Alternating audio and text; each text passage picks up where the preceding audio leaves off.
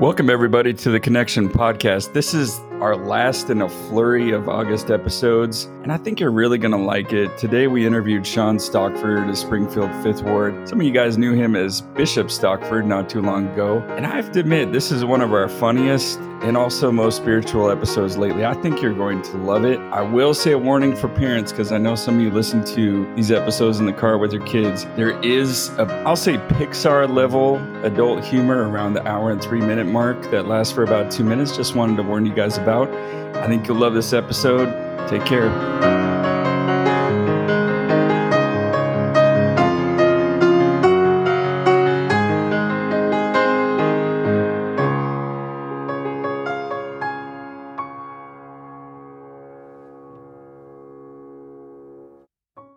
Welcome to the Connection Podcast. We're really excited about this episode that we have planned for you today. We have I wanted to call you ex-Bishop Shawn Stockford. It sounded worse that way.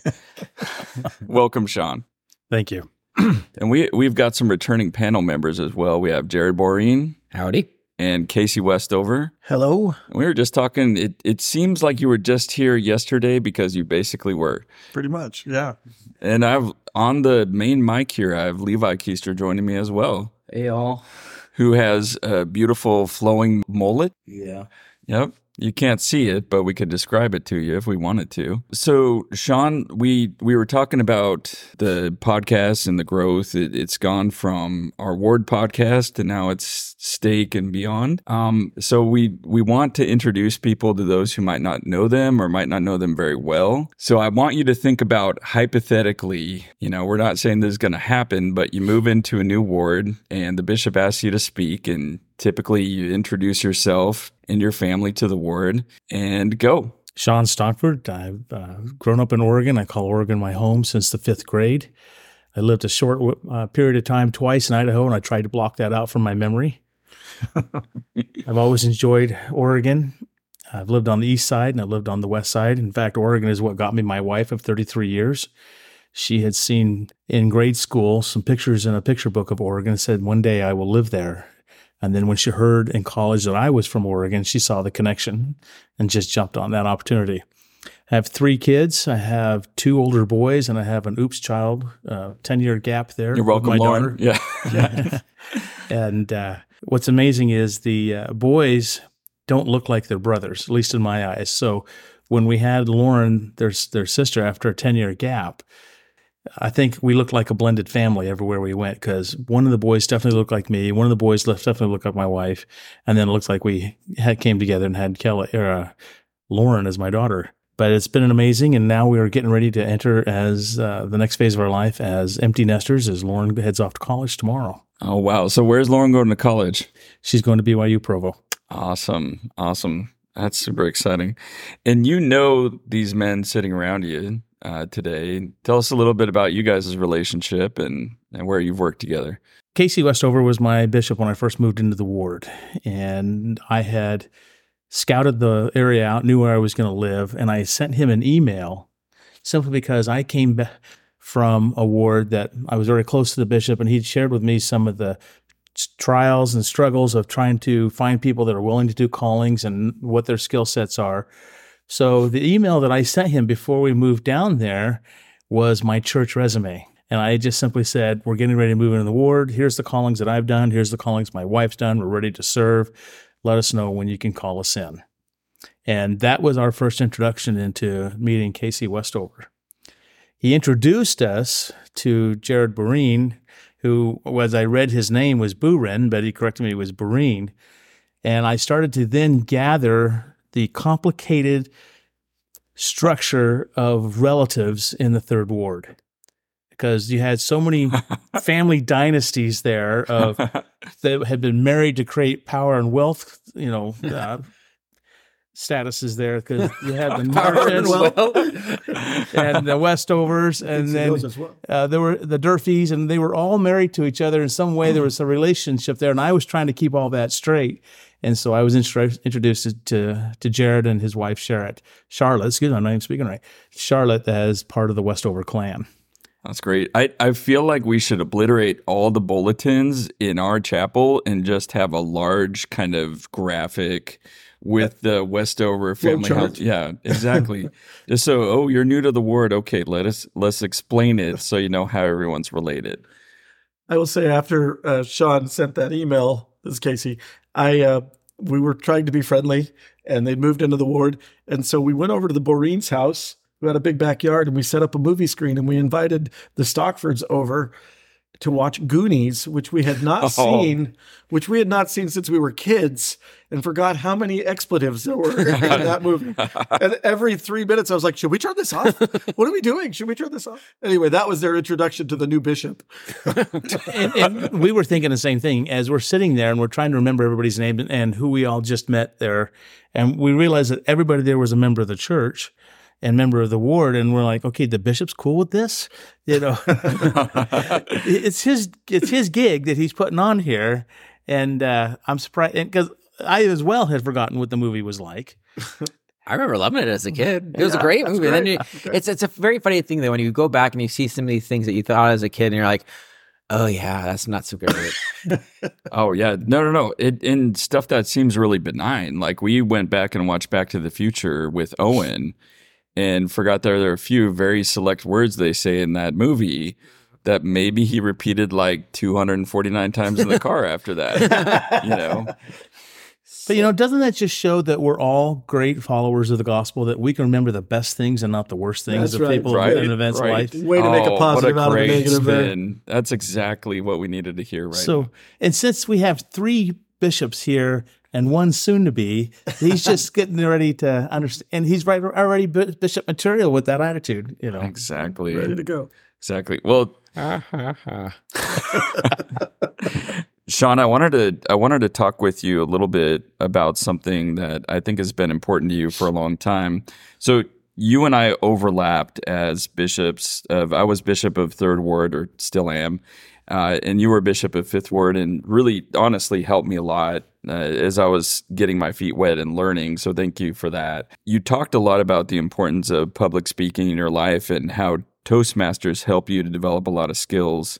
So I was just curious what that process was like for you.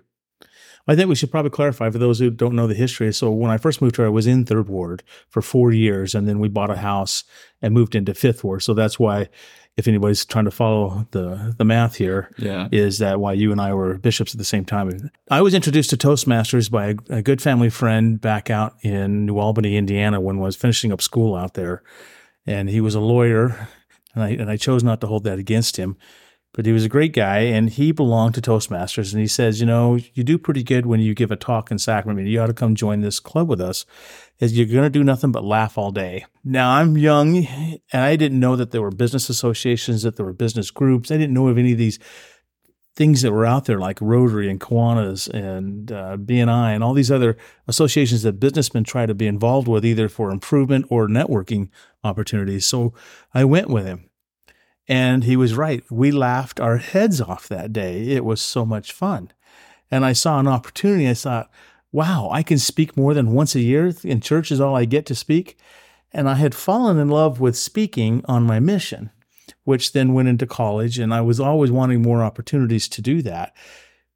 So Toastmasters became an opportunity. And for those who don't know what Toastmasters is, it started in the early 1900s as a group of businessmen getting together, wanting to improve their sales process capabilities, trying to have better communication skills. And it is just like sometimes in the public speaking class in school, you're going to give a talk on a very specific subject. Maybe it's persuasive, maybe it's an argumentative, maybe it's an informative, but you're given a style of talk to give. You're going to research it.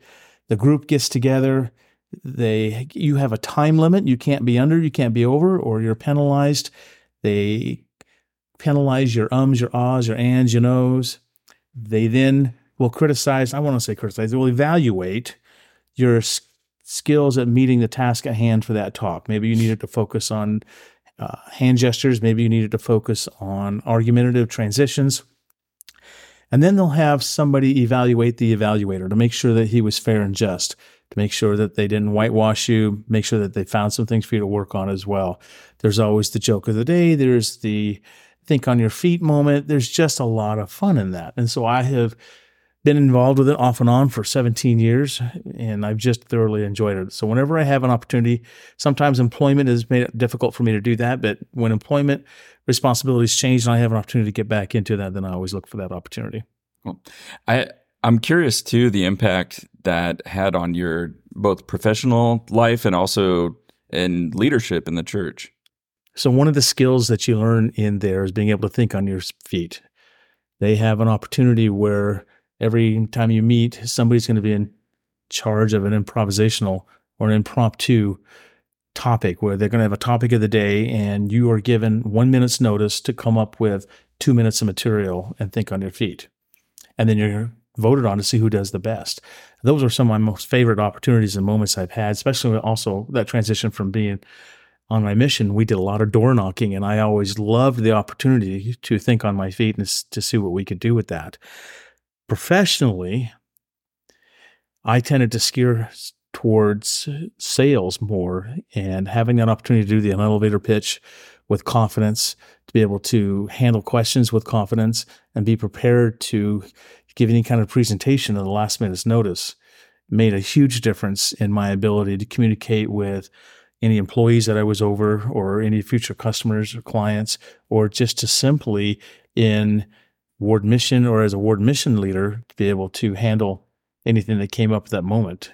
I knew I could talk, and I knew I could project confidence, and I knew I could be entertaining if I needed to be, and those are all things that I enjoyed doing. Cool. And I'm curious too, impact on just ability to, speak in public through your church calling, while giving a talk or a fireside, other things like that. Meant that, let's go with the calling. So early on, after we had finished school and I moved back to my hometown, the high council at that time, if you were a high council person, you then were going to speak once a month, and you were responsible for finding your own junior speaker.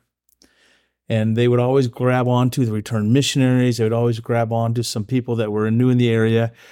But in a small stake in rural Eastern Oregon, there weren't that many people to go around for 12 high councilmen to share.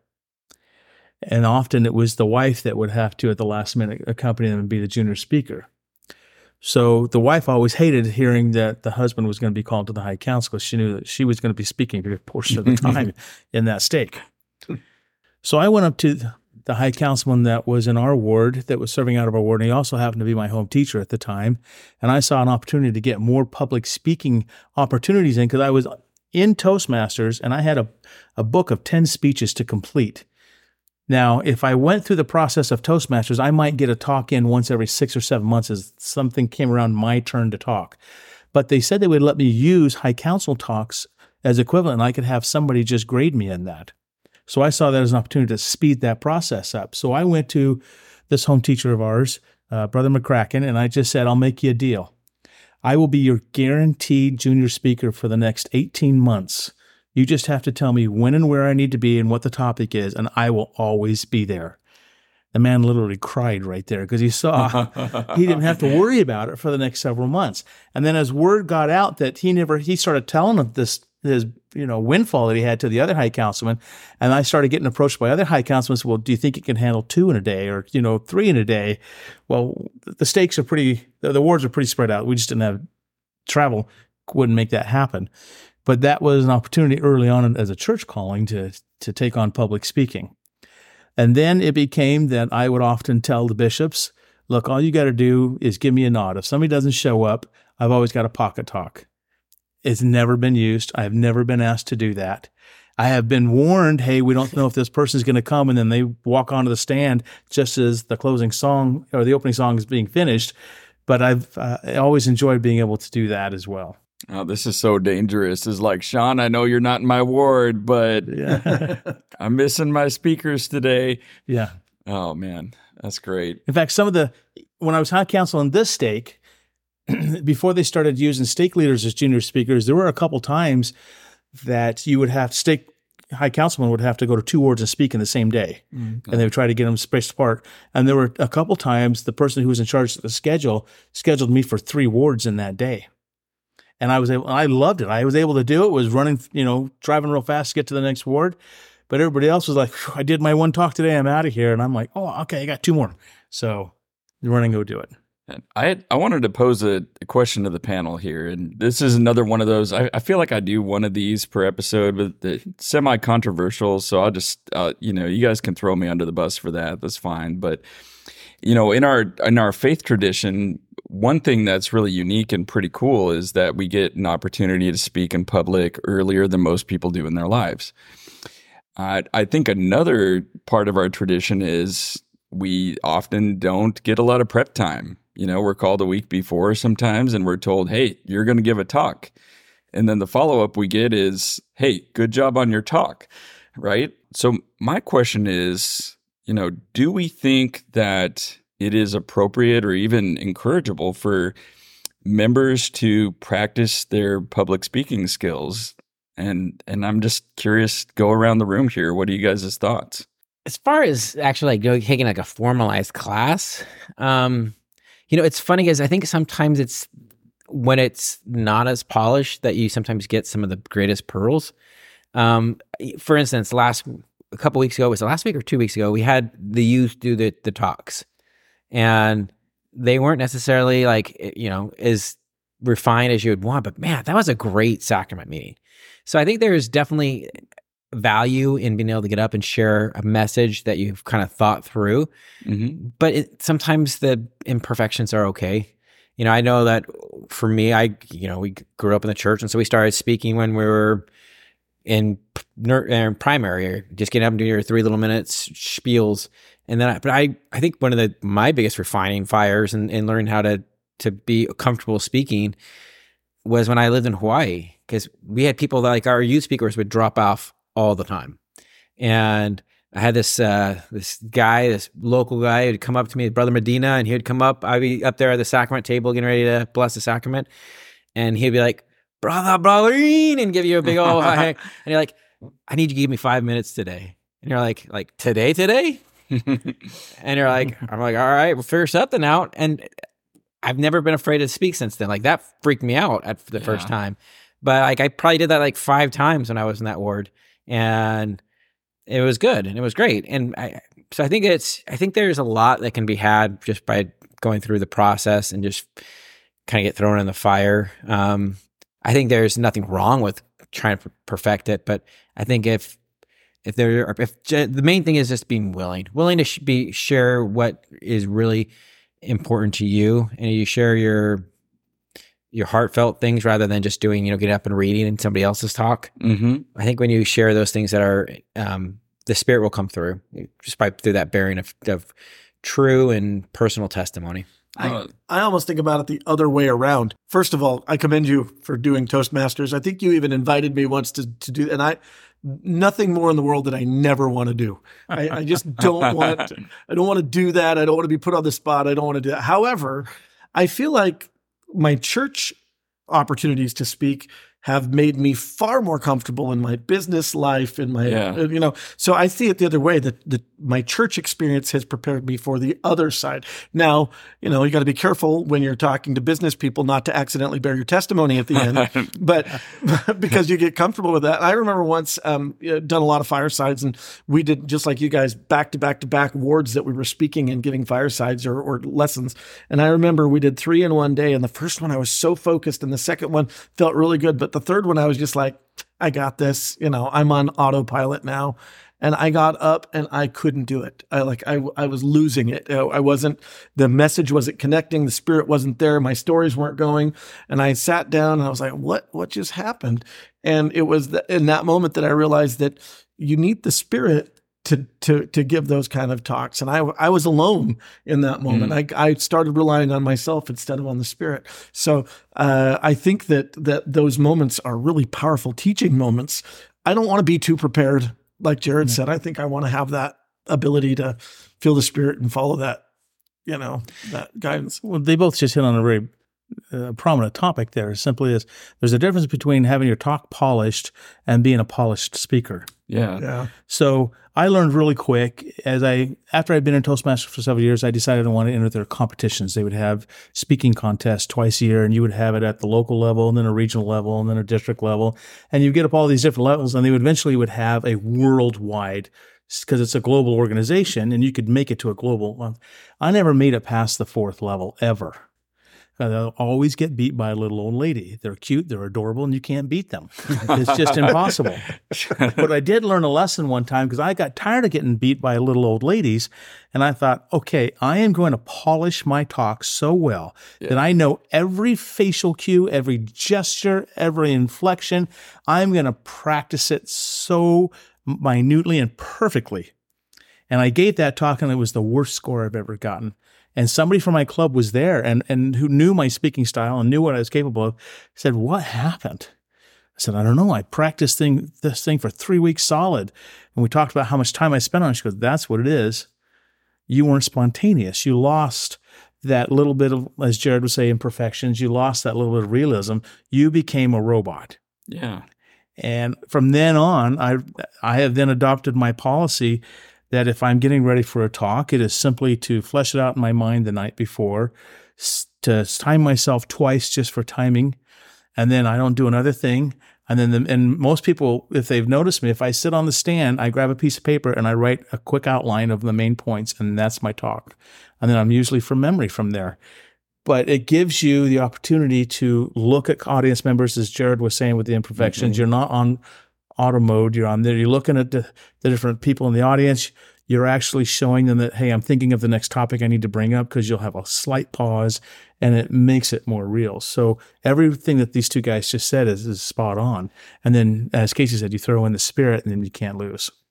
Yeah, I've always found that some of the best talks I've ever given were the ones where I went completely off script, where you started off and you had this full idea of where you're going to share, and you get up there and you're like, that is not what I'm supposed to share today. And then you just you leave that room for the spirit to be able to guide what you're supposed to say. And sometimes it's like, this is what I prepared is what I'm supposed to share. And other times you get up and you're like, yeah, this is what we're going to talk about today. And sometimes you get up in there and you only have 5 minutes left because, your wife went right extra long. And it's tough having that confidence though, to be able to do that. I spent a week preparing this talk, and then I get up there and, okay, why are you telling me to talk about something else? I don't, then that's really when you have to put confidence in the spirit to just lead you to where you need to go.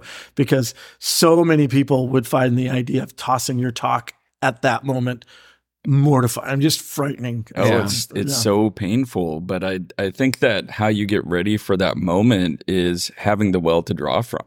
That's a great point. And part of that's being able to recognize and follow the spirit. And part of that's just understanding the gospel and having something to talk about in a variety of different topics. Yeah. So this just happened a month ago. I was the junior speaker with Tony Saxman because they were having stake leadership talk. So I was in stake young men's presidency, and they asked me to go there. And one of my pet peeves, especially when I was in high council, being the senior or the second speaker, is you would never have enough time, because the middle speaker or the first one would always go way over time. And as Jared says, you got 5 minutes left and you're trying to condense. So I've always made it a point of mine that if I had 7 to 9 minutes, it was going to be 7 to 9 minutes. So I sat down next to Tony, and I'm the first speaker, and he says he shows me, and I look, and he's got like 5 typewritten pages. I said, it's going to be 7 to 9 minutes. You'll have your time. He goes, well, great, And then, as Jared said, you're sitting there, and oh wait, I'm supposed to be talking about something else, and that's what happened. What I had written on my outline went out the door, and the topics I was supposed to talk came into my head, and I sat down and looked at Tony, and I said, "You got 6 minutes left. Sorry." And he sat there shuffling his papers, trying to furiously, okay, these are my main points. And I felt so bad for it. But yeah, it just happens. And he just looked at me. He's like, okay, we've talked together before. You know how this works. So I have to ask Levi, though. So here we are. We've all spoken many times in church. You've given at least one talk in church, in sacrament meeting. Yeah, I think I've given like 2 or 3. I gave one recently at the men's priesthood meeting. Oh, that's right. And then I gave 2 in our sacrament meeting. And then I gave one like 1 or 2 years ago in a youth sacrament meeting. But like, I feel like it's a really good experience for the youth, especially because you learn how to do all these things at a young age, and that leaves more room for improvement for you. You know what's amazing, though? So hearing you say that, because you were You're 13 year, right? Yeah. You've already given 3 talks in front of at least 100 people. You spoke at a stake meeting, so you were in a couple hundred people. Many of them you don't know. Do you realize how few adults have done that in their lives? Like, it's a pretty rare thing. And yet here you are at 13. Yeah, and let alone your peers at school, you know. Yeah, being able to be confident in that you're able to get there and feel good about it. It's great. Now, so here we are talking about how we do it. How do you, when you prepared your talks, were you like, all right, I'm just going to write this thing out. We're going to get up and read it? Or what were you, or your process look like? So I have a problem with writing my talks like really late. Like I procrastinate a lot. Oh, you mean like everyone? Yeah. That's where the best material comes from, though. When I write a talk, I like to just let the Spirit guide. Like if I have a topic, sometimes I'll read up on it in the scriptures or just think about it. And that's normally where I get all my ideas from. Yeah, that's awesome. That's good. So now that this is going to be in the internet ethers, that you said this was a great idea for youth to do, you can't roll your eyes when you get asked or invited the next time to speak, and all your peers can thank you when they get offered to speak. Awesome. Yeah. Oh.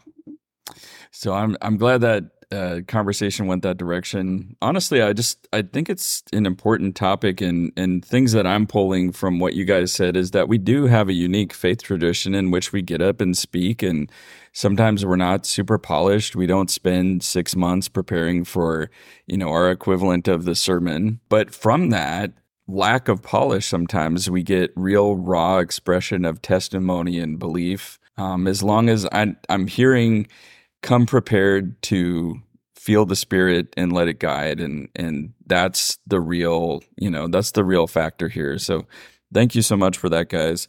I can say that I struggle with, just as much as Jared can't understand why I don't want to run a marathon with him, I can't understand why people don't want to public speak. And I know that it's something that most people just would rather never do in their life ever. And I just don't understand that. And I struggle with that, to not put them at a defensive when I talk to them about things like this. But it's just something I enjoy. So. Yeah, and I'm with you on that, and it's because we see the benefit professionally too. Yeah. I think just in so many different areas. So even just being able to tell a good story when you're with friends, there's value in that. So let's go around the room here. We got some other stuff to get into. Let's start with Casey. Okay. First of all, for those of you that don't know this, Bishop Keister sends out what do we call this?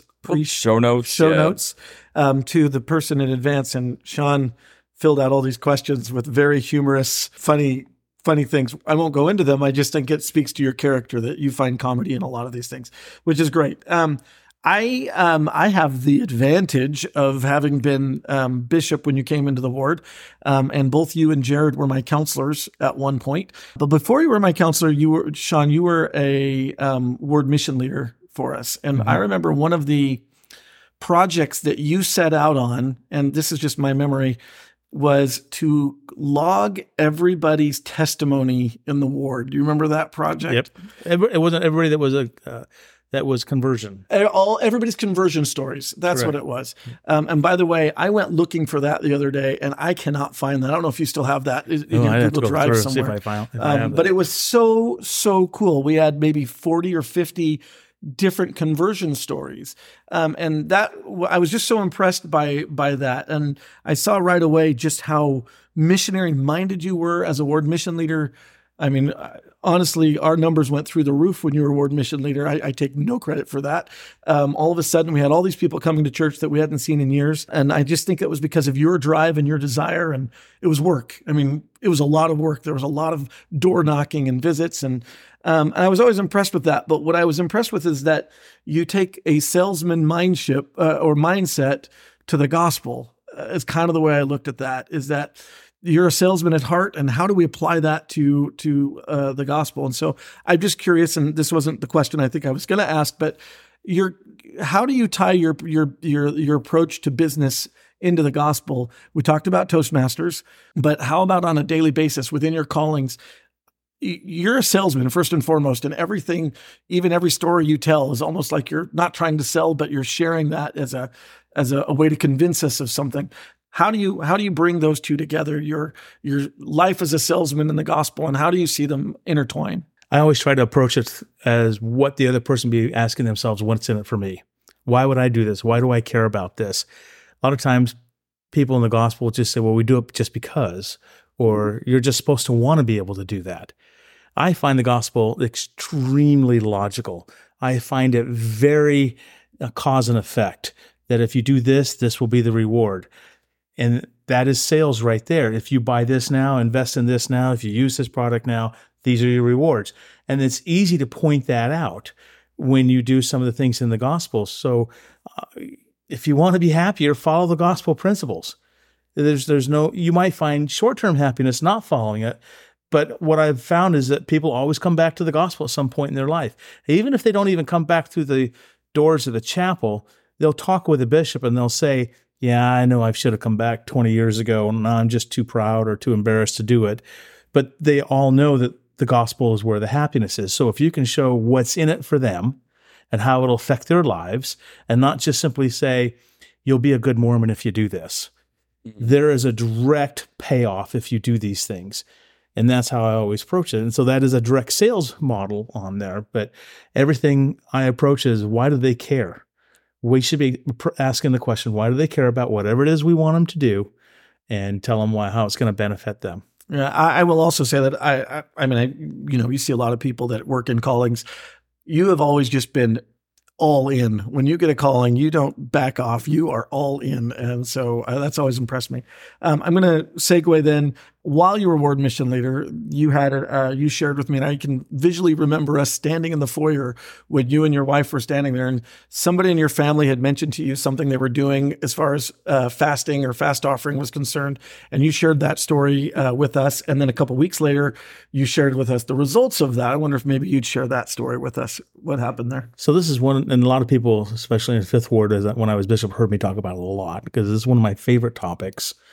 There's an opportunity in everybody's lives to have mountains and valleys of your testimony and the strength of your testimony. And we work on ways to get those back up to the peaks and to ride through those valleys as quick as we can. And there was a period in my life where I was being Mr. Literal Mormon, meaning I was doing the bare minimum. I guess they call that quiet quitting now. I was quiet quitting the gospel. Let's just say it that. And the topic of fast offering is, the rule of thumb was whatever you would spend on the cost of those 2 meals for your family is what you would give in fast offerings.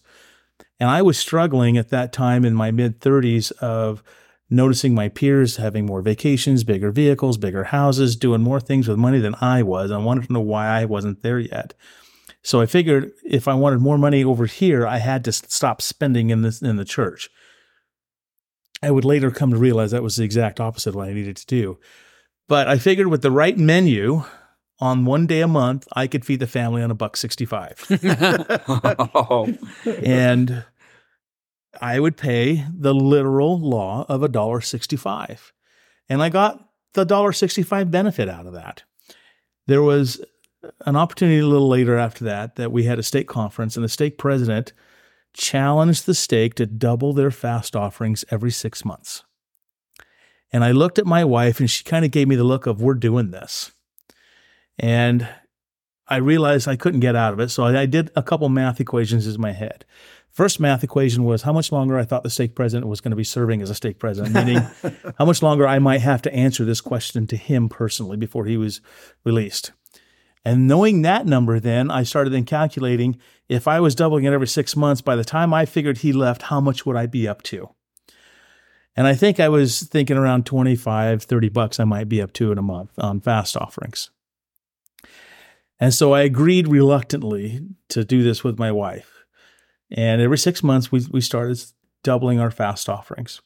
And there was a huge change of what happens in one's life, because at first you're dragging your feet paying that, and then it becomes a habit. So you're not begrudging it so much because you know it's coming, you know you're going to do it, and you just start, rather than fight with the wife, you're just going to figure out a way to make it happen.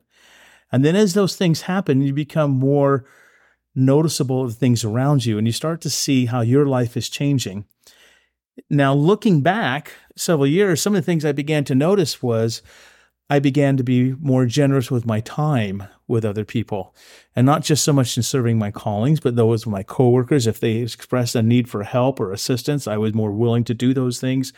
I was seeing things that needed to be done at work before they were being asked to be done, because I was thinking, well, Jim over there needed help with something last time. I bet he's going to need help with it again. I'm going to jump on that and just be done with it, because I know he's going to ask me anyways, and I'm just going to be proactive and get it done. And as that, it starts building on yourself. And as you become more generous and less selfless in things like that, guess who tends to notice that? Your coworkers and your boss. Next thing you know, you're getting promoted, you're getting raises without actually asking for them or actually petitioning for those or politicking for those things.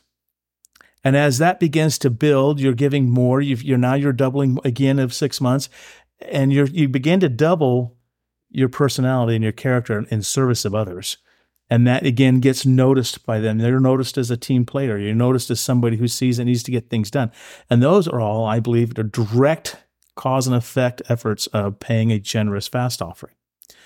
So the question whenever I talk about this is, are you still doubling your fast offering? No, I'm not. It's not every 6 months, because you get to that point of the curve where it gets expensive. It's harder to do that. Doesn't mean that we still don't try, and maybe it's not doubling, maybe it's increasing at 15%, but we're still constantly doing it because we have seen a direct effort in our lives. And it began to put an amount of faith into me that as I became with a new job of 100% commission sales, I had a supervisor that was also a member of the church, and we thought we would put this law of fast to a test, because we were paying our fast offerings based off the previous month's sales and the commissions we earned. And we thought, what if we paid our fast offerings on next month's hoped commissions that we would get? What if we paid in advance and we said, this would be my fast offerings based on this amount that I want to hit in sales? And it has worked every single time. Again, if you put your faith in the Lord and you tell him what you want to do with this, and again, this is quiet between you and your bishop and maybe your spouse and a close friend. You're not out broadcasting what you're doing. But if you want to get further in life, further in your career, pay a generous fast offering, because it's going to change who you are, and those around you will know. You cannot not change by paying a generous fast offering. So now the big question is, what's a generous fast offering? It depends on where you are financially in your career. I've said the words that when you write the check that month, it should pinch you, hurt you just a little. You should think, that's one less trip to McDonald's. That's one less time to the movies. You should be thinking, I'm giving something up to write this check to do that. That's what a generous fast offering is. So it doesn't matter where you are in your financial earnings and the power that you have. It should just sting just a little bit to write that. It's one of my favorite things as bishop was tithing settlement. I absolutely loved tithing settlement because I always asked every family, how did you get your testimony of tithing and fast offering? And it ran the wide gamut of, I always watched my parents. We had one of those times of, do we pay the bill? Do we pay tithing? And we pay tithing and things worked out. I mean, there's a wide gamut of how those testimonies are, but every one of them are rock solid. And you look at the ones that pay generous fast offerings, and they wouldn't have it any other way. You would think that they figure, well, I paid into the fund enough. I think I'm good for a few years, but that's not how they see it. They see it as, man, if I could double it tomorrow, I would. And so learning from the testimony and examples of others has always benefited me in that way. Thank you so much. I really appreciate that mindset. It's helped me to see fast offering a little differently too. I was just thinking of a video I watched recently. It is going to alienate half the audience, but I love golf, so you're just going to have to deal with that. But one trend with pro golfers is actually they're starting to, on their off days, they play, instead of from the back professional tees, they'll actually play up on the ladies' tees. And it's kind of interesting because you say, isn't that making the game easier for you? And what they say actually is that if I play from the ladies' tees, I should expect to have a chance at a birdie every single hole. So for them, it's not about practicing different angles or things like that. It's about getting into a mindset of scoring on every hole.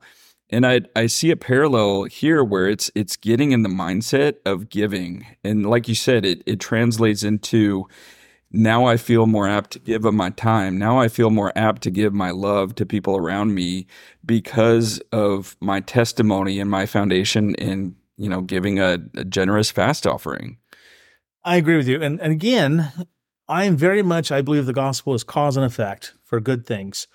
And a lot of times we hear, you should pay your fast offerings and your tithings because the windows of heaven will open up and you won't notice all the blessings. And people don't understand, well, how's that going to come about? But if you could sit there and say, it's going to change who you are, it's going to change how you think, it's going to change how you behave, and people will notice that, and that will make you a better employee, it'll make you a better coworker, it'll make you a better spouse, a better father, because it's going to change your mindset. Then they start seeing the math add up. Yep. And they see the direct correlation of what that is, not just okay, I hope there's blessings and I can identify one or two, there is a direct cause and effect. I have to know what you're feeding the family for $1.65 a day on. It was a few things of bread and water. So He's through the prison meals. I just looked at my son Levi, who's on the panel with us, and his eyes got really big. Like it's like $1.65, not even a snack, really. But yeah, you're making us go poor right now, honestly, at this current age. If Kelly made 13, the bread, yeah. we could have done it for cheaper because her cost was lower than store-bought bread. So good. Jared, what did you want to get into? Well, I'm actually going to take a little bit of a right turn from our ones that we kind of talked about before, because I wanted to talk, we've shared a lot about the blessings you've received through doing these things, but you and I have talked on and off, really on for the last million years about kind of sales and kind of the ups and downs of how that goes. We're both in sales, and it doesn't always work out the way that you hope for. And just recently, you've had a bit of a change in careers. How has your faith and been able to help you kind of get you through that ups and downs of that? So I've had an opportunity to change careers, and it wasn't necessarily my direction. It should have been in my direction because I had known for several months that I needed to do something. And I had just kind of gotten comfortable the way things were. So asking it how my faith is a little bit on the repentant side, or why didn't I act on that earlier than I knew I should have done? But having gone through, so when I first became full commission sales was 2 months before the economy tanked in 2007, at the end of 2007. And having gone through those 4 or 5 years of 100% commission and having $400 or $500 months of commission, knowing that following the gospel to do food storage, because that came in so handy, and to reuse it or repair it, or reduce it, those kind of things, following those principles, I knew that my wife and I would be taken care of. So latching onto an opportunity that I have now, yes, it was daunting. Yes, it was a little scary. Am I doing the right thing? But I knew that once I stepped forward on that boat or, that vehicle, that it was going to be fine. It was going to work out. And it doesn't mean there's not going to be challenges. It doesn't mean there isn't going to be any sacrifices and some changes in life, but I knew it would work out. Yeah, I think that in these conversations, sometimes we get so focused on like, all right, we paid these things. It's all going to be, lemons, it's going to be roses. Everything's going to come up, smelling perfect. And that's not the way it always is in life. But I've always really appreciated your resiliency. Like you're like, all right, this is where I'm at. We're just got to figure it out, and we're going to plow ahead. And it's not always as straightforward as you would want it to be. But in getting through it, you can kind of look back, and I have a feeling, knowing what you're doing now and kind of going the direction you're going to be out, I think you're going to do great. And I think you're going to look back at this, and you're going to look back and be like, man, why didn't this happen to me like 10 years ago? I would have been so further along. But, it's definitely that times. I know I've gone through a number of different things in my career recently where I thought I was doing the right thing, and it just didn't work out the way I was hoping to. And I find myself like, I prayed about it. Why didn't I get, the answer that I thought I should have had? And I think sometimes the Lord needs us to be able to go through those kind of like humbling moments, to be able to say, all right, we need you to figure this out and be okay with it. I would agree with that. I would also say that, there's a maxim out there that you are the sum of the friends you hang around with. Look who I hang around with. They're all self-employed for the most part. They're all resilient people. They've all gone through trials and tribulations, and they've all rebounded. So I owe it to the crowd that I keep. So that's actually leads me to the question I was originally going to ask is you've really been able to make your home a place where people want to be. You have some people. Well, you have a lot of the youth up there. We'll do activities up there. What has been that inspiration that has really led to you? Because you've got a pool up there that I don't know if I've ever seen you in. No. So what makes you? Or I do use it, just not. I'm too busy cooking or doing other things when you guys are out there. Yeah. So what has led you to make this, backyard paradise out there? I don't know. It's not that I ever wished we had one of my parents was growing up. I never felt that there was a lack of that. I think I'll tell you what it is. As much as I exude some confidence in public speaking, I'm a big, fat, blind, deaf guy. I can't hear, I can't see, I've got no hair, and that is an insecurity. And I figured if I made a Shangri-La, that I could still get people to hang around me. And so that's where it started off with. Yeah. So out came the zip line, out came the pool, out came the bungee trampoline. What else have we had out there? We've had ATVs, we've had the hay rides, we've had I don't know. Sam really likes driving outdoor a tractor. movies. Yeah. We've had My daughter's wedding. Your daughter's wedding was out there. Well, her reception. Yeah. We've done a lot of different things out there. We've done birthday parties out there for people. Family reunion. Family reunions. How about we hosted what's the musical thing we went out and sang? Oh, we did during COVID from Camorra's Hill. Yeah. What? From Camorra's Hill. I know you were probably not with it that night, but I'm just joking. No, we remember our families put together from Camorra's Hill, and we invited all 3 wards to come out. It was during COVID, and so we couldn't do it inside. And so everyone brought their own chair out, and we just spaced out along the lawn. I think that was another Idaho moment for me. I tried to block out. It's the all-purpose property. One of the things that I was happy to have out there was when Dave Johnson, in his last week, and I was their home teacher, and I stopped by, and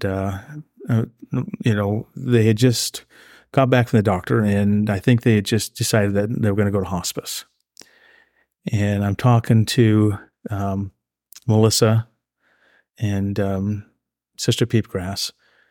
And Sister Peepgrass, I'm talking to her, and they're saying that they decided to call all the family members in for one last, meal together. And I'm listening to them, and I immediately go into, okay, what do you need mode? And I'm looking at this small house, and she's telling me the number of people that are coming. I said, well, are you going to need more beds? I've got extra beds at the house. And she goes, well, yes, we're going to need to store that. And I said, okay. And I started asking, what else are you going to be doing? And they said that, well, we're going to have 40 to 50 people come. I said, where are you going to put them all? Oh, we'll just eat here in the house. I said, well, no, we're not doing that now. And I immediately called you, and I'm pointing to Casey. And I said, this is what's going on. We're going to have them come out to my place, and I need you to bring a couple bounce houses out for all the grandkids and the kids that are going to be there. And I need you to help me out with some food. And I think I reached out to you, Jared, as well, to help out with something. And between the 3 of us, we put on a pretty good spread for their whole family to come for his last 7 days. And that was when I was very thankful to have the resources to do that. That is one of my proudest moments of hosting somebody out there. Everything else was fun, but being able to be in a position to make that happen was nice. I think one thing that's pretty cool that you made me think of, Shawn, is Corinne Bell was sharing this with me off air when we were recording a podcast, but she had just gone through a trip to Israel, several other places, and part of her trip involved some teaching about some of the scriptures, actually, the New Testament. And in one of the tours that she did, they talked about the parable of the talents. And so often we use that as kind of metaphorical about how we use our abilities or, our skills to help spread the gospel and things like that. But what she shared from her tour is, in a lot of interpretations, that was meant to literally represent money and how we use our money. And, I think that it really helped me to see that sometimes when we choose to invest, even if it's something as simple as our money and something like that, if it's meant to grow the gospel and help other people that we care about, I think God sees that too and sees the value in that. I would agree. I would definitely agree that there's opportunities to come out, and for a while there, when everybody kept coming out to the house for barbecues, and I kept saying, guys, it doesn't always have to be about our place. We're happy to come to your place and come in, because everybody's driving, 15 miles to get out to my place. And nobody has ever taken me up. I mean, unless it's bad weather, like Christmas time or something, is the only time that I come back into town to get your places. Yeah, well, Jared's swimming pool is only a foot deep and 5 feet across. So it's not the same. It's good. Well, Levi, I wanted to give you another chance because you had a couple of things marked down here. So we kind of talked about your place. One of the youth activities we did was woodworking, and I'd like to know how you got started in woodworking. I do have a love of woodworking. It doesn't mean I'm good at it. I just like doing it. My grandfather came through the Depression. He built his own house, and he was always, I can build that. We don't need to spend money on that. And that then bled off onto my dad. And my dad had always been, he had been a teacher for the first several years of, I was alive. And so they didn't have a lot of money. And so he had to improvise and fix and repair and build himself the things that he wanted. And then that developed into a love that he had. But he, late in life, my dad never had what I would call a best friend buddy until he was in his, I want to say, late 40s, early 50s. He had some casual couples that were good friends, but nobody that would say, this is the guy I can fight in, this is somebody that I can trust. And that man moved into my dad's life when he moved into the ward, and they became lifelong friends. And he shared a love of woodworking as well. And their wives gave him a number one rule of, you can't spend any of the regular paycheck money on tools.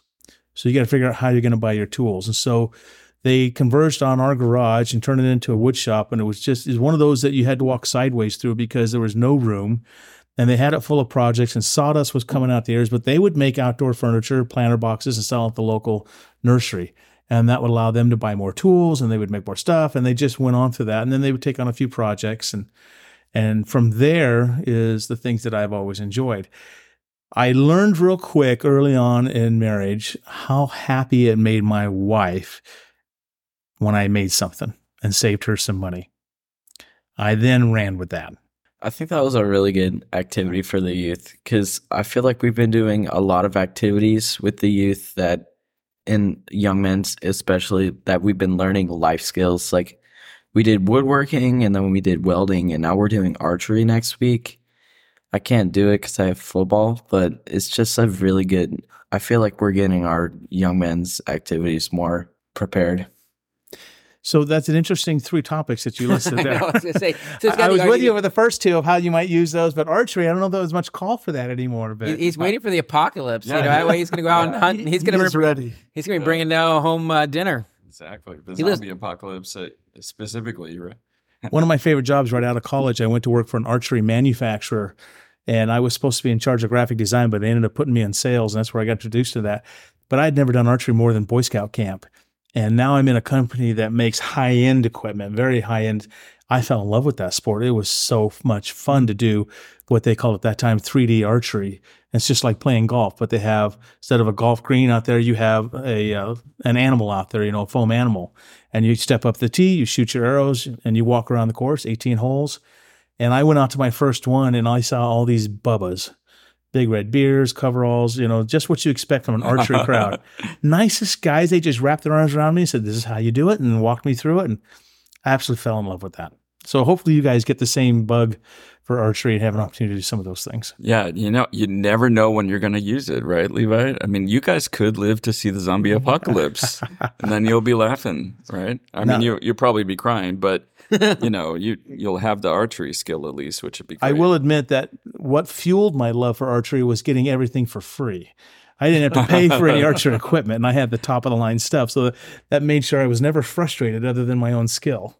Well, Shawn, I think we need to get into the 10-cow wife story. And I understand that there's a little backstory to that too. There is. And so what I'll do is I'll tell it in a couple segments, and then I'll leave a pause. That way you can edit it out if you're short on time. We do have an expletive contained in the episode button I can click. So there. That's not an expletive. It's an innuendo. Innuendo. That's much better. Yeah. Okay. So what's amazing about having the opportunity to tell these stories is that my version gets better and better over the years and includes a little more embellishments, and I'm upfront about those embellishments. It drives Kelly crazy. So coming back from my mission, having a new love of speaking on porch steps, I had an opportunity at Rick's College to take a public speaking course. And I took that course thinking I was going to ace it, and I did really, really good in there. One of the topics was an informative talk. I had to present something that would teach something to everybody else. At the same time, I'm a hot commodity only because in the dating world, I'm an RM.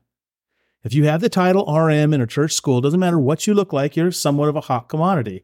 So I had a car, I had a job, I had 3 jobs, and I was willing to spend the money on people around me because I was trying to buy their attention. But the problem that we had is guys in the dorm, you got 40 guys on the floor, is every Friday and Saturday night, you came back to debrief. I just got off a date. Oh, how'd that go? I don't know. She did this. She didn't do this. She said that. She didn't say this. What do you think that means? And we're trying to decode all the dating body language and behaviors and trying to figure out were we a success or not that night. And I thought, well, I'm going to kill 2 birds with 1 stone. And I went and interviewed all the girls in 2 of the girls' dorms. I said, I'm conducting a speech survey, and this is what I want to know. How do you tell a guy, how do you imply to a guy that you want to hold his hand or to put his arm around you? And all the things you'd want to know about dating. And I had this Bible that where guys would come back and say, okay, this is what happened. And I'd flip out my notes and said, well, according to the survey, this is what the message was. Either you missed it or you were off cue or you were spot on. Call her back for a second date. Time out here. So they were willingly sharing this information with you? They wanted everybody to know it. Okay, Levi, are you listening to this right now? Because do you have a copy of this report? No. Let's be honest, that report is well outdated. It's very. You need to be able to know what emojis they're going to be putting out there. That's going to be. But anyways, I had all this wealth of information. At the same time, my dad and my mom met at BYU Provo on a blind date and were engaged 11 days later. And my dad and my mom were married 50 plus years. My dad absolutely loved the institution of marriage, and he wanted all of his kids to enjoy that same joy that he had from out of it. So me being the oldest and the first in college, every phone call on Sunday was, hey, are you engaged yet? Are you dating anybody yet? And I got tired of it. Kelly was in my social group of guys and girls, and none of us were dating. We were just in a group that hang around each other. And I got off my phone call. She told me I was frustrated. And I said, yeah, my dad again bugging me about if I'm married yet or engaged yet, meeting anybody yet. And I knew I was going to go home in a month for a 3-day weekend and then come back. And I just looked at Kelly and I said, I ought to take you home and introduce you as my fiance just to shut him up. And she said, oh, that would be so funny. Now, here's where my version differs from Kelly's version of this story. Is the night before I was getting ready to leave, she calls up and says, okay, I'm all packed and ready to go. I'm like, what? She goes, yeah, you're going to take me home to visit you. I said, that was just a joke. I'm not doing that. She goes, I've been stuck in Rexburg for a year straight, haven't been able to go home. I've got to get out of this town. You've got to take me. After a little convincing, I call home. Mom, can I bring somebody home? She goes, yes. And so I bring her home. And this is when VHS movies was still a big thing. And living in a small town of 3,000 people, Friday night was run to the video store, pick out a movie or 2 and come back. So we watch a movie and Kelly and I are sitting together and we go through, I think, 1 or 2 movies. That's on a Saturday night, excuse me. So the next morning, as we're getting ready for church, my dad yells from the top of the stairway, says, Shawn, get up here.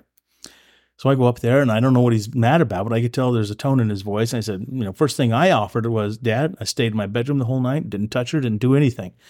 And he goes, your mom and I haven't been in the dating world for a long time, but even I know when a girl wants you to hold her hand, she was giving you the signal. What's your problem? I knew that Kelly was a little bit naive in that area, and I just said, Dad, you don't know her. She doesn't date much. She just didn't know what she was doing. It was totally innocent. A few minutes later, my mom yells at me from the top, Shawn, get up here. Mom, I stayed in my room. I didn't touch her. She goes, no, your dad and I haven't been dating for a while, but even I know when a girl wants you to hold her hand, what was your problem? I said, again, she's naive. You don't know. I go back downstairs. Now, Kelly's heard my parents yell my name twice in a mad tone. And she goes, what's going on? I said, you'll never believe this. And she goes, yeah, you got this book of all the stuff, and I'm clearly giving you the signal to hold my hand.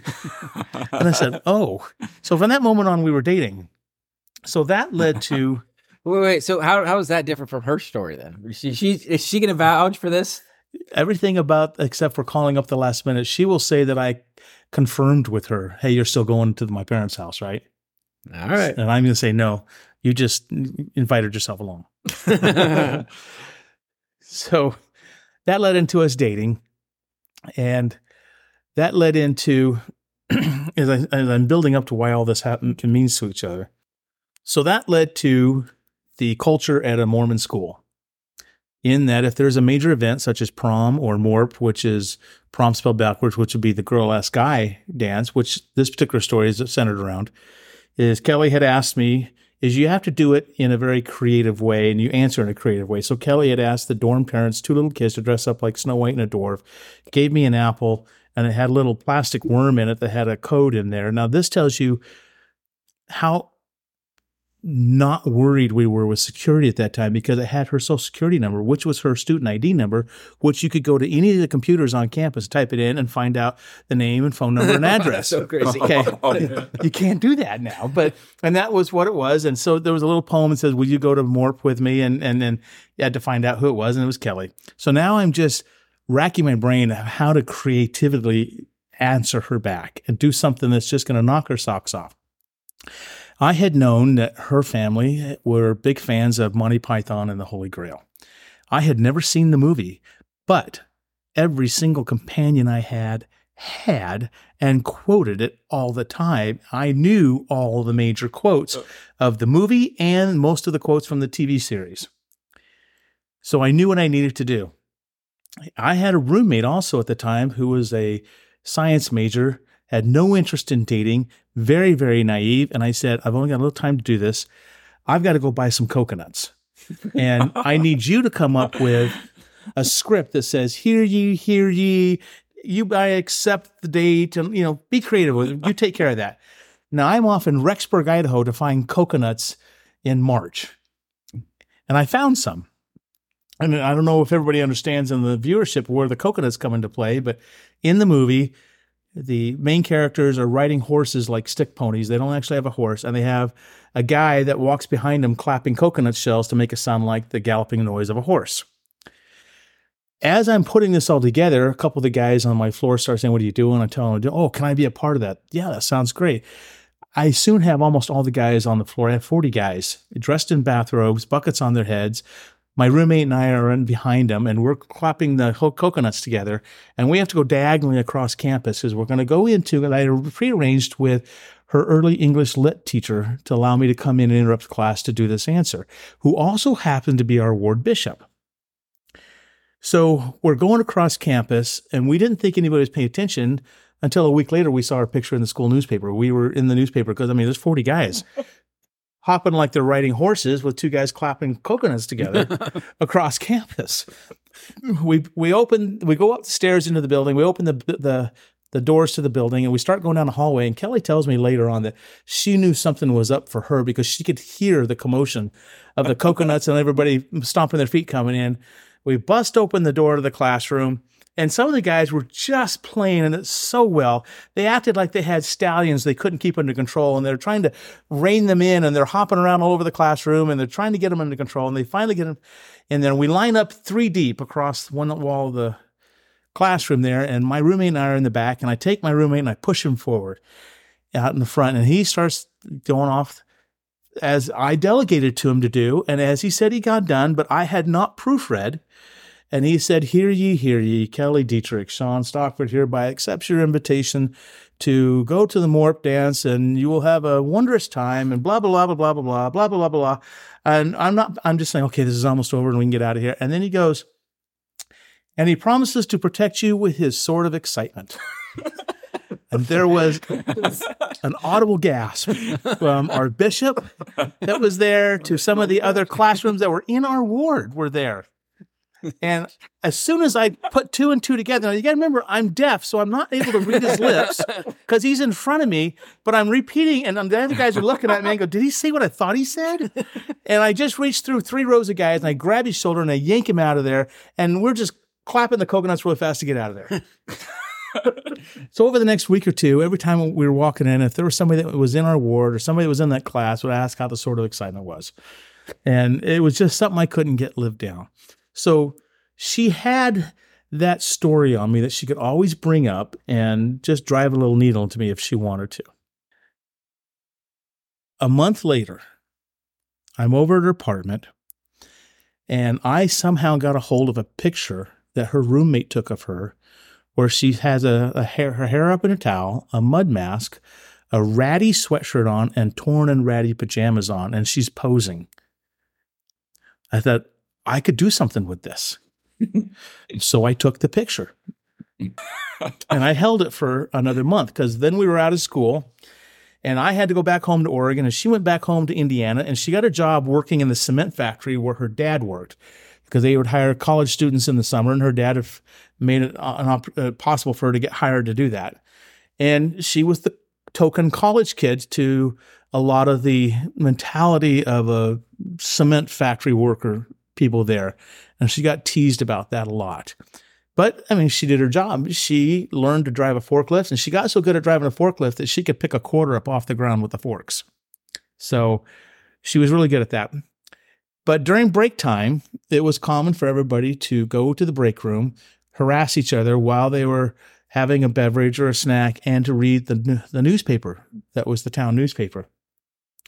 Her birthday was coming up on June 20th, and so I thought it would be romantic and somewhat funny if I published that photo in her town newspaper and said, "Happy birthday." Oh my goodness. And then I named her Kelly Dietrich. So she goes into break, and they all just start busting, and they throw her, and she calls me, and I'm worried because she's not furious. She's like, ha, ha, ha. Well, I don't like it. That's okay. That makes me worried because I know she's Irish, and I know that she's going to do something more. So that's the beginning of the summer.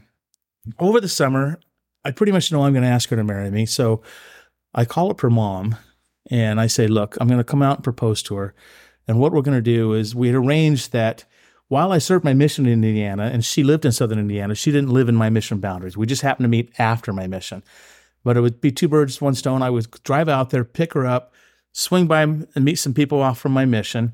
And the whole time, my 15-year-old sister would be the chaperone. She would tag along and be the chaperone for us. So I told my mother-in-law, my soon-to-be mother-in-law, said, hey, I want to come out and I want to ask her to marry me. And this is what I want to do. I want you to arrange some reason for the family to get together. And I'm going to show up earlier than normal, and I'm going to ask her to marry me. I said, now don't tell anybody. Well, she told everybody but Kelly. So the plan was, I'm driving across country for 3 days, and I am just all nervous. I mean, you're going to ask somebody to marry him for eternity. Can you provide? Can you support? Are you going to meet their expectations? And I knew she was going to say yes, because this was the year The Little Mermaid came out, and there's a resemblance of Kelly, who can sing, and Redhead, that she was somewhat of a mermaid. And she had sent me a video, because again, we didn't have the internet, we didn't have texting. So she sent me a video cassette of her singing Part of Your World. And then she would tell me on the phone call, she goes, I had a dream, and we were all dressed in white, but you weren't there. What do you think that means? I'm like, not a clue what it means. And my mom finally came up and slapped me up against the head when I was just got off a 12-hour shift of driving truck. And I was trying to go to sleep, and she goes, when are you going to ask that girl to marry you? I said, well, I guess I better start on that. And that was how I knew I was going to do it, was my mom hitting me. So I collaborated with my soon-to-be mother-in-law. So the plan is that Kelly thinks I'm going to arrive on a Friday, that the families and her friends are going to have a going-away barbecue dinner for her on Thursday. And I'm going to arrive actually on Thursday, and they're going to hide me somewhere, and I'm going to pop out and say surprise, and I'll propose to her from there. This barbecue is over at the family friend of theirs that's about 15 minutes away, who, now that I'm thinking about it, he had a place kind of like what I have. He had a couple acres, and he set it up where everybody could come. Maybe that's where this came from. But anyways, and that in order for me to, and again, we didn't have GPS or cell phones, so in order for me to find my way over there, I would go to her house. Her teenage brother was supposed to be feigning that he was sick and not go to the barbecue, but he would be waiting for me at the house. I could shower and change after driving for 3 days, and then he would give us directions on how to get over there. And that they would put me in a closet, And then, surprise, I would pop out of the closet. So I am just nervous. I know what's going to happen in the next 20 minutes. We start driving over there, and my brother-in-law, again, I've never met him before. He's 14 or 15 at the time. The most brilliant safety orange color, safety orange of her hair. He's the brilliant redhead, pasty white. I mean, I'm trying to get used to this, and this is in August. And every time he would look at me, he would start giggling. And the more he looked at me, the more he giggled, and the more pronounced it got. And he would say, turn left here, turn right there. And we get ready to turn onto a state highway. It's 4 lanes. And now he's just giggling. And I'm like, what kind of family am I getting ready to be married into? And my sister's behind me, and she's kind of like, yeah, this is a weird guy. And just as I turn on that road, all of a sudden there's blue and red lights in my rearview mirror. And I said, this is something I don't need right now. And my brother-in-law is now just laughing his head off. And so, anytime you get pulled over, you start thinking, okay, where's my wallet? Where's my driver's license? Where's my insurance? And you're looking in the side mirror to see what the state cop's doing. Is he getting out of his car? What is he doing? And I see the state cop get out of his car, and I can see he's holding a piece of paper, and it's so bright I can see through the back of the paper. And the paper says FBI Most Wanted, and I can see my picture on it. I'm just straining my eyes now looking in the side view mirror because I can see my picture. And he walks up, and my brother-in-law is just dying laughing. And he looks at me and he says, are you Shawn Stockford? I said, well, yes. And he goes, I see that you have a warrant out for you. And I'm like, I'm trying to put everything together and grasp everything. It says, for stealing the heart of one Kelly Dietrich and having a sort of excitement. I'm like, man. And at that moment, the car door opens and my brother-in-law falls out on the side of the highway laughing. Now, as I'm rolling my eyes and trying to still take us all in, I look in my rear view mirror and I can see that there's another person in the police car in the front seat. And he looks like Papa Smurf with a Gilligan's hat on. And I'm like, I wonder what's he doing? And I look back at the state cop and I feel my car move as somebody's getting in the passenger seat. And there's Papa Smurf looking right there. And I look at him and he goes, so I hear you want to ask me to marry my daughter. Yes, I would like to ask you to marry your daughter. He goes, well, if you can go through this, you're definitely welcome in the family. So I got a police escort for the remaining few miles to get to the barbecue. And we pull up to the barbecue, and they probably have 200 copies of this FBI wanted poster plastered all over the bushes, the walls, the windows. They're everywhere outside. Well, they tell Kelly to close her eyes that they have a going-away gift for her, and they sneak me in, and she opens her eyes, and there I am.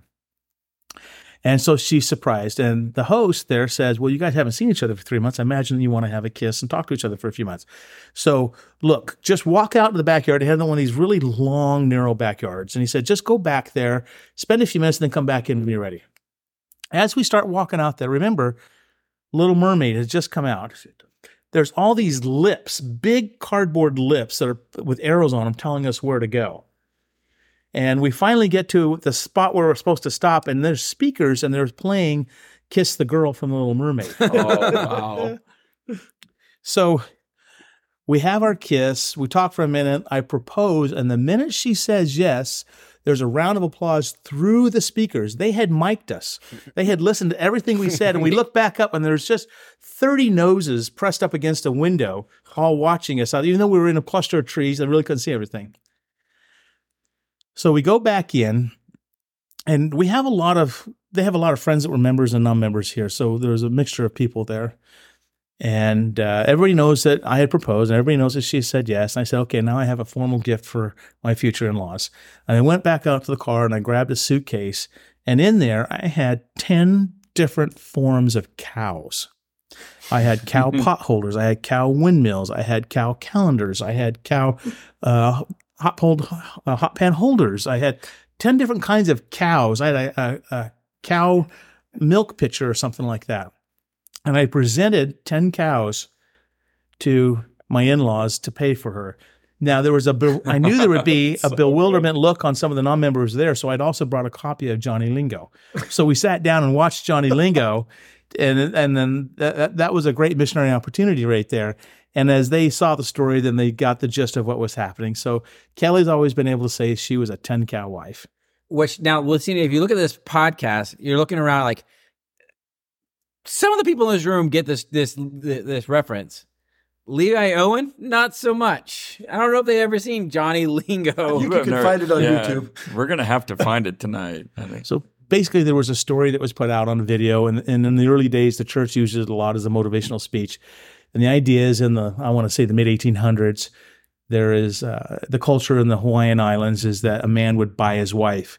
He might pay 2 pigs, 3 goats, or cows. And the more expensive or valuable the wife was, the more animals were paid. And so it starts off with showing these wives sitting around a campfire saying, well, I was paid 2 pigs. I was paid 4 goats.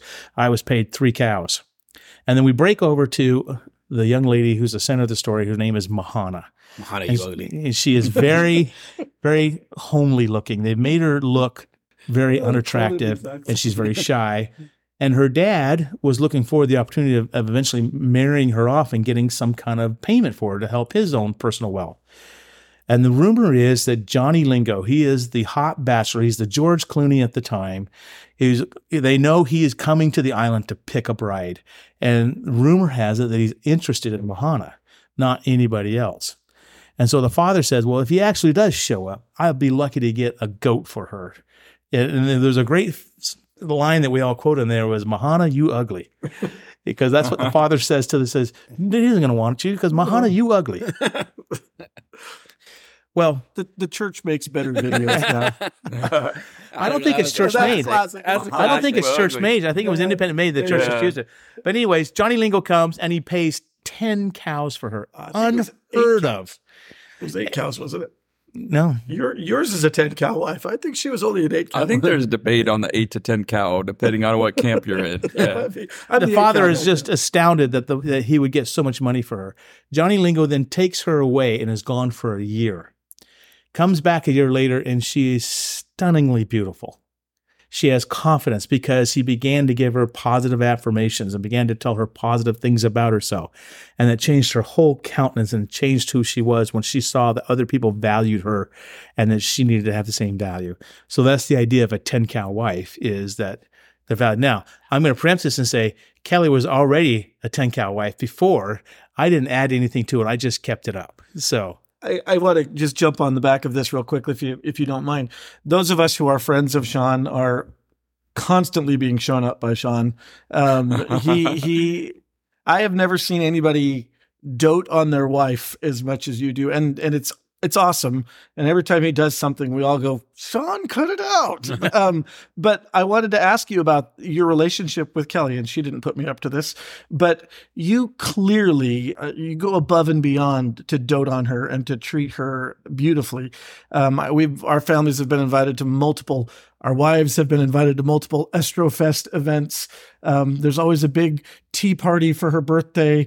We come up for the Triple Crown and everybody puts on hats. You do all these special arrangements for your wife. Clearly your relationship with her is very special. Would you mind talking a little bit about that? What that's, is it just to show us all up, or how has that dynamic between you and your wife grown through the years?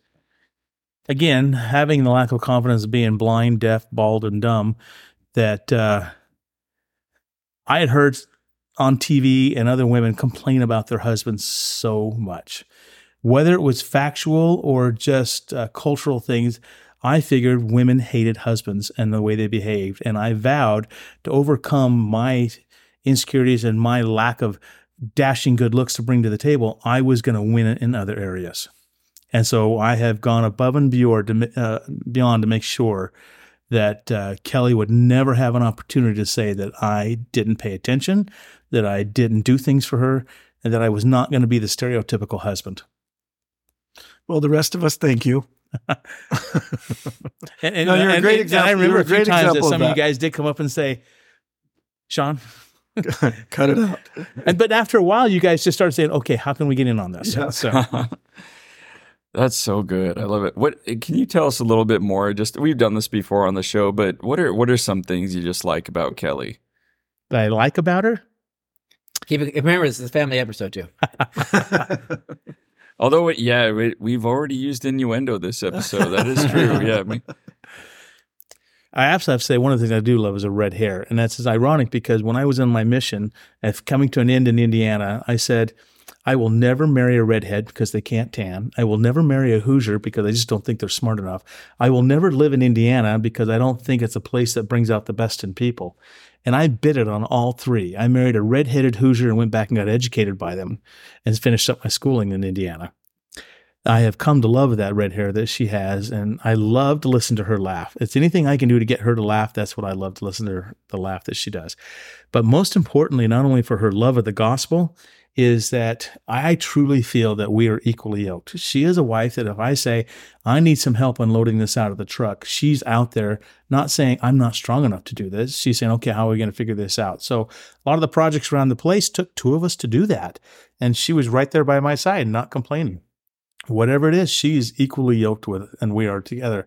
And those are the things. And then she gave me 3 great kids, and her love of the Northwest, of wanting to stay out here. I was worried about that because a lot of times you end up, because the wife wants to be close to her mom, and you end up living close to the mom. And I did not want to live in Indiana. And so I was so happy that she wanted to live out here in Oregon. Well, thank you so much for that. And I agree with you guys. I think at first as husbands, we can kind of feel like, come on, man, back it off a little bit, like give us a chance. But the more you're around somebody like you, Shawn, or something like that, we realize that as guys, really to be true and live our best and fullest life, we need to try to win our wives. We need that. If we don't, we're neglecting a part of us that can bring so much joy and happiness in our life. I think one of the biggest things is people get complacent and just being, we're married. What more do we need? And it's that idea that you need to constantly be dating and constantly be making sure you're not putting yourself in a position where you're like, you're just okay with just being how things are. And I mean, I think now that your kids are going to be out of the house, you're going to do this too, you guys are going to be fine. There's some people, like, when their kids are gone, like, they don't know what to do with each other because they've been so focused on their careers and their kids that they don't know each other anymore. You see a lot of divorces at that stage. Yeah. And that's one thing I'm not worried about you two. You guys are going to be fine. Maybe, never mind. Or keep it clean. But I think there's a lot that can be said to that. And I think that's an important aspect I think all of us need to be focusing on is your kids are always going to be a part of your life, but they're not going to be the part of your life that is your spouses. They're the person that you're going to, it's going to be cleaning, we're going to have to clean each other up as we get older, and we're going to have to love each other enough that we're going to be okay with that. And I think that's an important aspect in being friends. Yeah. Actually wanting to spend time with each other. I have a lot of coworkers that I've worked with that they're like, they want to be out on the road because they're like, oh, I don't want to go home and have to like deal with my wife. I'm like, you guys are crazy. Like, I don't want to have to deal with my kids, but my wife is fantastic. Throw the kids under the bus every once in a while, which we're okay with that. But I'm just, I haven't really had a chance to tell you guys together like this, but I'm grateful for the example that you set for me, because I really honestly, over the past several years, feel like your examples have helped me to change in a lot of positive ways with regards to our relationship. Meaning me and my wife. And Jared, I think that your example in particular, you're always trying to just show your wife how much you appreciate her. I think your kids have called it peacocking before. What I've learned from Jared is I don't have to worry about mine now. I'll say what I've learned from Jared is if you're making the kids a little bit uncomfortable every once in a while, you're doing the right thing. Is that what makes Charlotte happy? Is that you make the kids uncomfortable? Charlotte goes along with it. Charlotte puts up with me a lot. That's what it really comes down to. But again, for what you were saying though, is I'm going to go back to is you are some of the people that you hang around with. So look who I hang around with. Look how we all treat our wives. And that's the sum of what we have. Yep.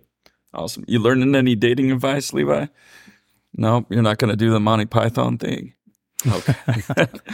Sounds fun though. Let's keep going around. Casey, what else did you want to get into? I feel like I've exhausted all of my. It's okay if you have. Get my 10 cows back here. I drew 10 cows on my paper.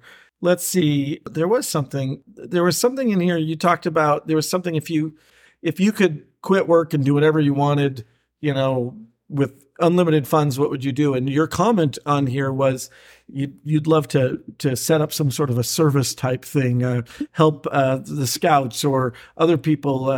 Talk a little bit more about that. What would you do if you could just focus on one thing and bring joy to others? What would it be? So I think every couple has that conversation in the car, man, if we won the lottery tomorrow, what would we do with all that money?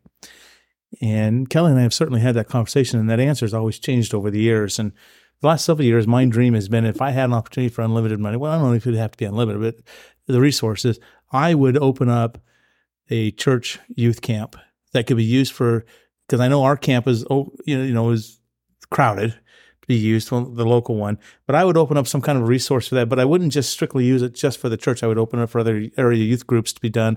But I would still go on the model of what the church does, meaning you bring your own staff. I'm just providing you the facilities.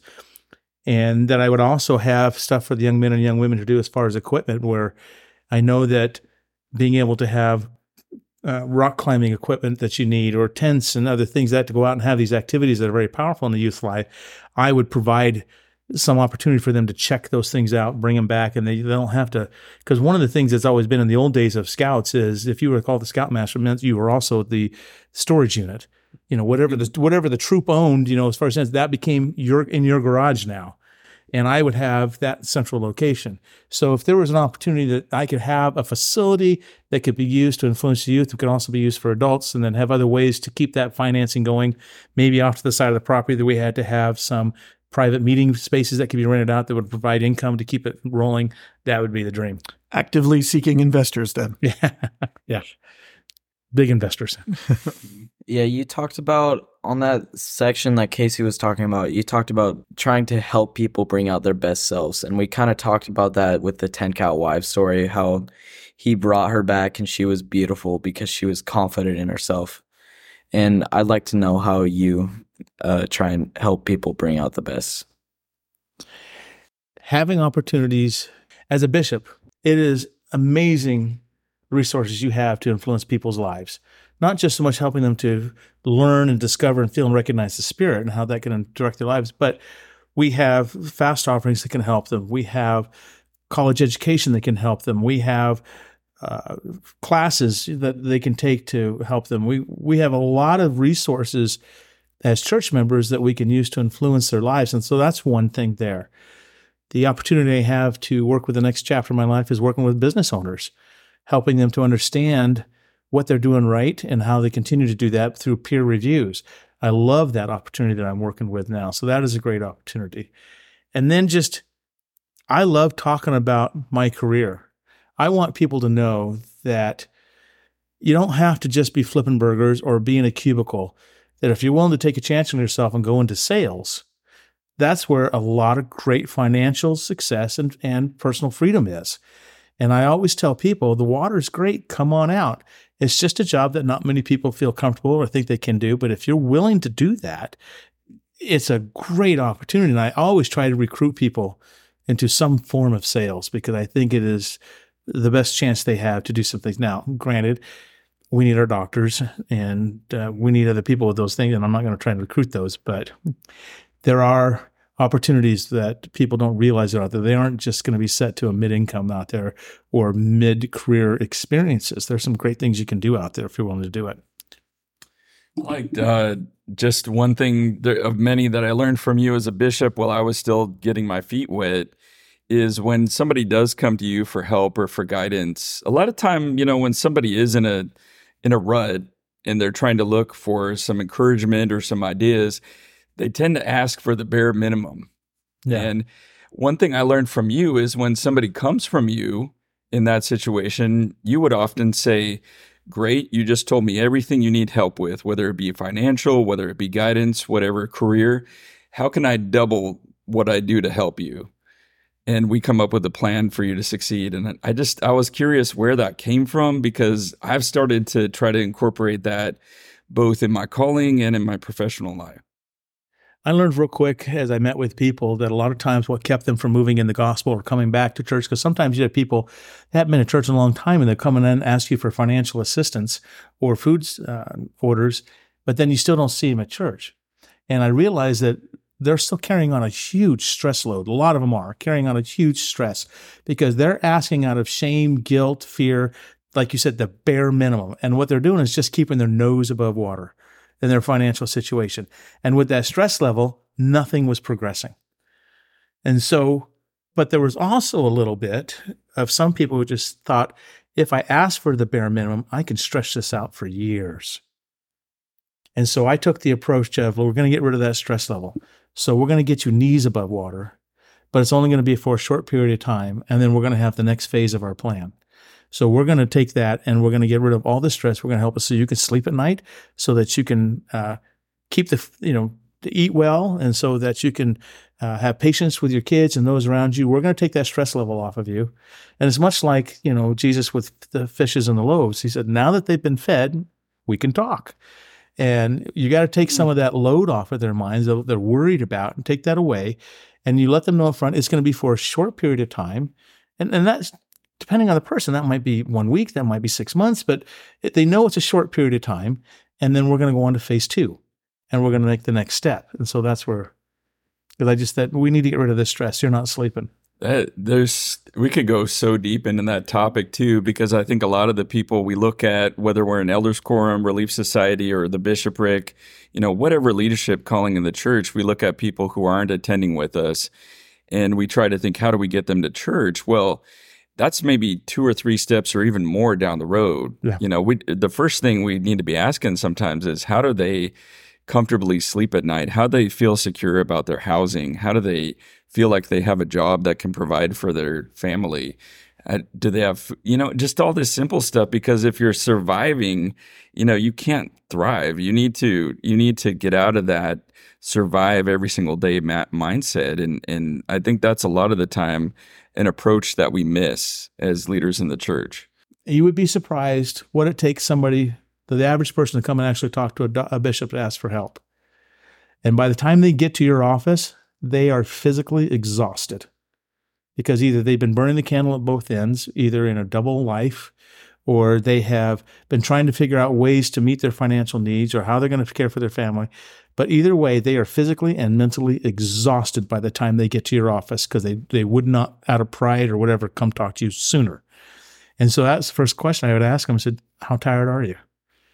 And you would just see their shoulders droop down and just see them relax. Go, I'm exhausted, man. I can't go another date like this. I said, all right, we're going to put a plan together. We can get you to sleep. Oh, it's such a good lesson. I love that flip, because I think a lot of the time too, for good reasons, as leaders and stewards of resources, we feel like we need to penny pinch.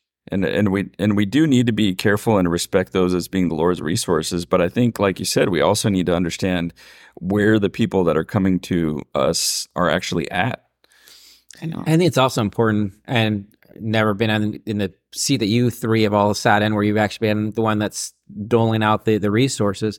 But I've been in a lot of these meetings, and it's oftentimes as members of the church, we need to be looking out for, that's why ministering is so important. We need to be looking out for those people that are hurting, so they don't have to wait so long, so that we can recognize those things and be able to say, hey, Bishop, I think this family needs a little bit of extra, or Elders Quorum President, I think these guys could use a little help, and how can I help them first line, and then we can move it up, because I know that they're oftentimes the people that are most in need of help, and really the ones that deserve, they really are the ones that, I hate using the word deserve, but I'm going to use it anyways, deserve that help, are the ones that are the least likely to ask. And I think so, as we need to also be mindful of not just those that are wait till they walk into the door when they're just desperate, but make sure that we're there to help them and know that they can get that help even when they're not. So I think that's I would agree. And you hit on a point earlier that a lot of bishops, especially when they're new, struggle. They feel like they're a steward of these funds, and they've got to be a good steward of the funds. I struggled with that in the very, first 6 months of what I'm supposed to do. How much do I help somebody? Do I help them or not? And I was asking every former bishop that I would bump into. And I bumped into Steve Jones. And he had just been released from the stake presidency to go on his mission. He was getting ready to go on his mission, I think, when I asked him this question. And he had been former bishop of the ward. And he just said, there's a plan for everybody. and it's different. He goes, if the plan is to put them through 4 years of college, that's the plan. If the plan is 2 weeks of food orders, that's the plan. Come up with a plan and work the plan. And once I had that mindset, that was so much easier for me. Well, awesome. So Steve Jones, that was amazing. You know, so one of our actually cases, my brother-in-law, he was a bishop, and he had this one lady that was struggling, and it wasn't like a financial thing, but he actually went out. I think he like sent the relief society president out and said, like, go and buy her a really nice dress. And it just seems like it's like really like that's how we're using our tithing fund, but she just needed something that was going to be a positive for her to help her with her own self-confidence, that was going to help her get through something in a difficult time in her life. And he's like, that was the best money that I've ever spent on like an in, because it was something that she just needed right then, right there. And it's one of those things at the time I'm like, seems like kind of a waste of tithing dollars, but that's not. Oh. It's not always just about, making sure somebody has enough food on the table. It's helping them with their spiritual needs along the way. I think that's the biggest challenge as a bishop too, is are you going to knee jerk when somebody comes through and asks for that assistance and go, whoa, like you said, good steward of the funds? Or are you going to open your mind up and your heart open to the Spirit and really listen in this situation? What do you want me to do? And that changes the way you approach that. And I like what you said. Every situation is different. You cannot treat them all the same. And so, I think all of us as bishops and any other bishops listening are right now going, oh yeah, I did that. And I remember that. And we've all been there. Yeah. We've all been there. We've all had positive and we've probably all had some negative experiences. I remember the positive ones. The negative ones, you learn from, and hopefully you don't have those anymore. Well, we're about at time. Jared, is there anything else you wanted to get into? No, I think I've covered all that I was hoping to talk about. We cover the sword of excitement, so I'll be interested to see if that makes the edit. So that might be the title.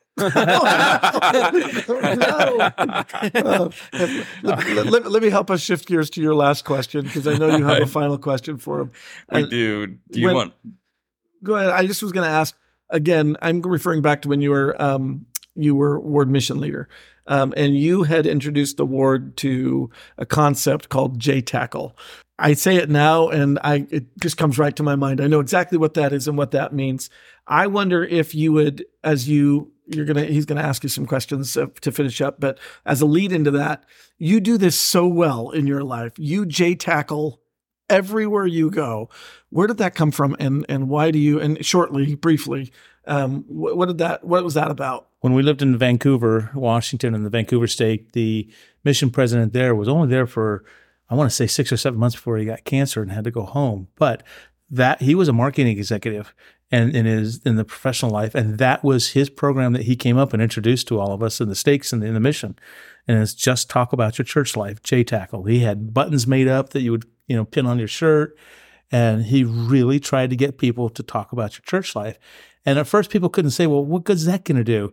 And he says, all right, you guys go to work. You don't have any problem listening to your Catholic friends talk about the Catholic festival they had that weekend or something that they did at their church that weekend. But you're scared to death to do the same thing back. You're scared to death to say, oh, in primary, one of the kids said the funniest things. Let me tell you about that. We just don't do that. So that has been one of my favorite things is J-Tackle. And I've even recently had a business colleague, because I just start doing it because I think it's a funny story. And they'll say, you got to be careful. This is a professional environment. You may offend some people. And said, if they're offended by that. And he's right, though. I can't argue with him. He's right. But I have to be cautious of that. Well, I love that about you. Knowing you are never afraid to tell anybody and everybody what's going on in your world, whether it's the gospel or not. And so that's always been something I've admired. Well, and the best story I have about that is when my son Parker was on his mission. So Parker was kind of my entitled kid. It was hard to get him to do things, hard to get him to do the chores correctly. I mean, we had him wash the car 5 times once in a row because he just couldn't even come close to getting it right. He was obsessed with drumming, as in percussion, and that's all he could think about. We sent him on his mission. We're like, all right, this mission president's going to get tired of him. just that he's not going to be a team player. And that would turned out to be the exact opposite. And towards the end of his mission, so every week when we got an email from him, he would say this and this and this, and then the last sentence would be, oh, and by the way, I got bit by a rabid dog. I have to take rabies shots. Oh, by the way, I was mugged. Oh, by the way, I ripped my pants. Oh, by the way, I lost my glasses. The last sentence was always something detrimental. And he said, oh, by the way, I had to go to the doctor to get test results, and I expect them back next week because of the frequent fainting that I was having, and they think it might be diabetes. And my wife and I are reading that going, when were you going to tell us about this? And so the next week we're pins and needles and we wait. And it turns out the results turned out very positively, meaning that the doctor concluded he didn't have diabetes or any other conditions. It was that he was too exhausted from working so hard, climbing and walking up and down the hills in the area he was at. That made me the proudest dad because my son had a medical diagnosis that he was working too hard. Now, that is a great story to tell anybody. And you work he was serving a mission in Chile, and he was walking in a very hilly area. How can you not talk about your church life with that story? I mean, every parent can connect with you when you can say, a doctor diagnosed my son with working too hard. So it's easy to do that, at least for me. Okay, I got the final question for you. What role had being a member of the Church of Jesus Christ of Latter-day Saints played in you developing a relationship with Jesus Christ? That's a great one. I can remember when I was 17 at a youth conference when I first felt and recognized the Spirit. We're in the mandatory testimony portion of the youth conference, and everybody's getting up there, and all of a sudden I knew what was happening. I could feel the Spirit. And then all of a sudden in my mind, I'm going, oh, and that's what it was 3 weeks ago. And that's what it was last year. And that's what it was, 6 months ago, all these other things other times that I felt that. And I learned to recognize it from there. Watching my parents live the gospel and seeing how it blessed their lives, and watching my dad, who was a convert, the only member in his family to do so, and how he had stayed true to that through his whole life. He didn't have any examples or any heritage or lineage, you want to say, in the gospel or family or any peer pressure of that nature. It is something that he truly had a testimony of, was the gospel. And to see that, and to see how that, again, once I discovered that the gospel was very cause and effect. In my mind, there's very logical reasons for a lot of the gospel tenets out there. Once I could see that and put that to practice, then your testimony grows from there. And you start to have moments in your life that are undeniable. I can't say that I've seen the hand of God, but I've had a few experiences that I know was influenced by God, and I cannot deny that. I may not be able to answer every question that somebody may pose about the gospel. I can't tell you how dinosaurs fit into the whole scenario, but I cannot deny those 3 experiences that I've had. And then, once again, I firmly believe if you want to become the best version of yourself, it's following the gospel principles. And I'll argue with you until the day you die that I'm right on that principle, that the best version of yourself can be from following the gospel principles.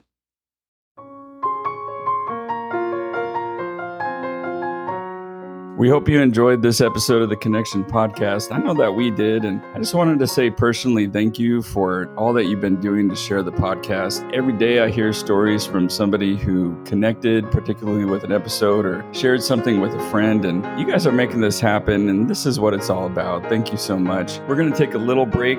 I know that August was a busy month for us, and we had a lot of episodes come out. We're still going to have a few come out in September. We have some great guests coming pretty soon, and we're going to start a new series called Who We're Becoming, first by interviewing Tina Marchant. We also have Peter Grossnickel of Springfield 4th Ward coming up sometime next month, and we'll wrap it all up with an interview with President Cornelius, the mission president for Eugene Mission, and his wife at the end of the month. Till then, take care.